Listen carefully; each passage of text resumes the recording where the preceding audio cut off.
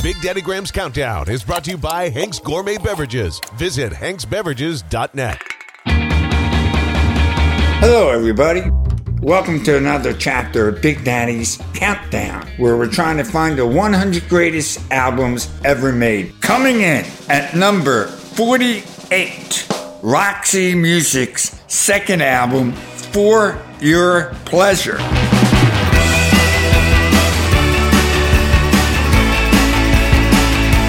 Released on March 23rd, 1973, but For Your Pleasures, where they really get it together with two of their standard songs for the rest of the band's life, Do the Strand and Editions of You, two flat-out rockers. It's their last record, by the way, with Brian Eno. Brian Eno ended up being one of the great producers of all time. U2 and Coldplay, it goes on and on and on. He actually was a member of Roxy Music for their first two records. Only time Roxy even had, he had no spot in the band. He just treated everything with weird effects and whatnot.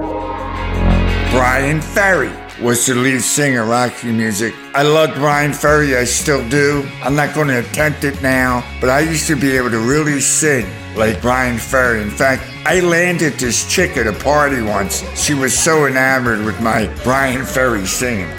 All right.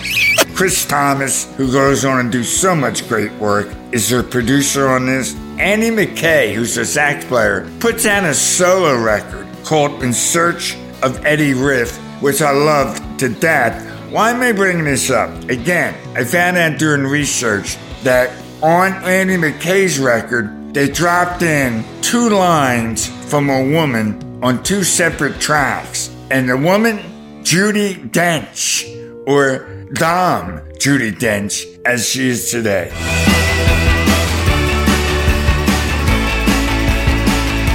Coming in at number 48, Roxy Music, For Your Pleasure. Great cover, too. I want to thank everybody at Last Out Media.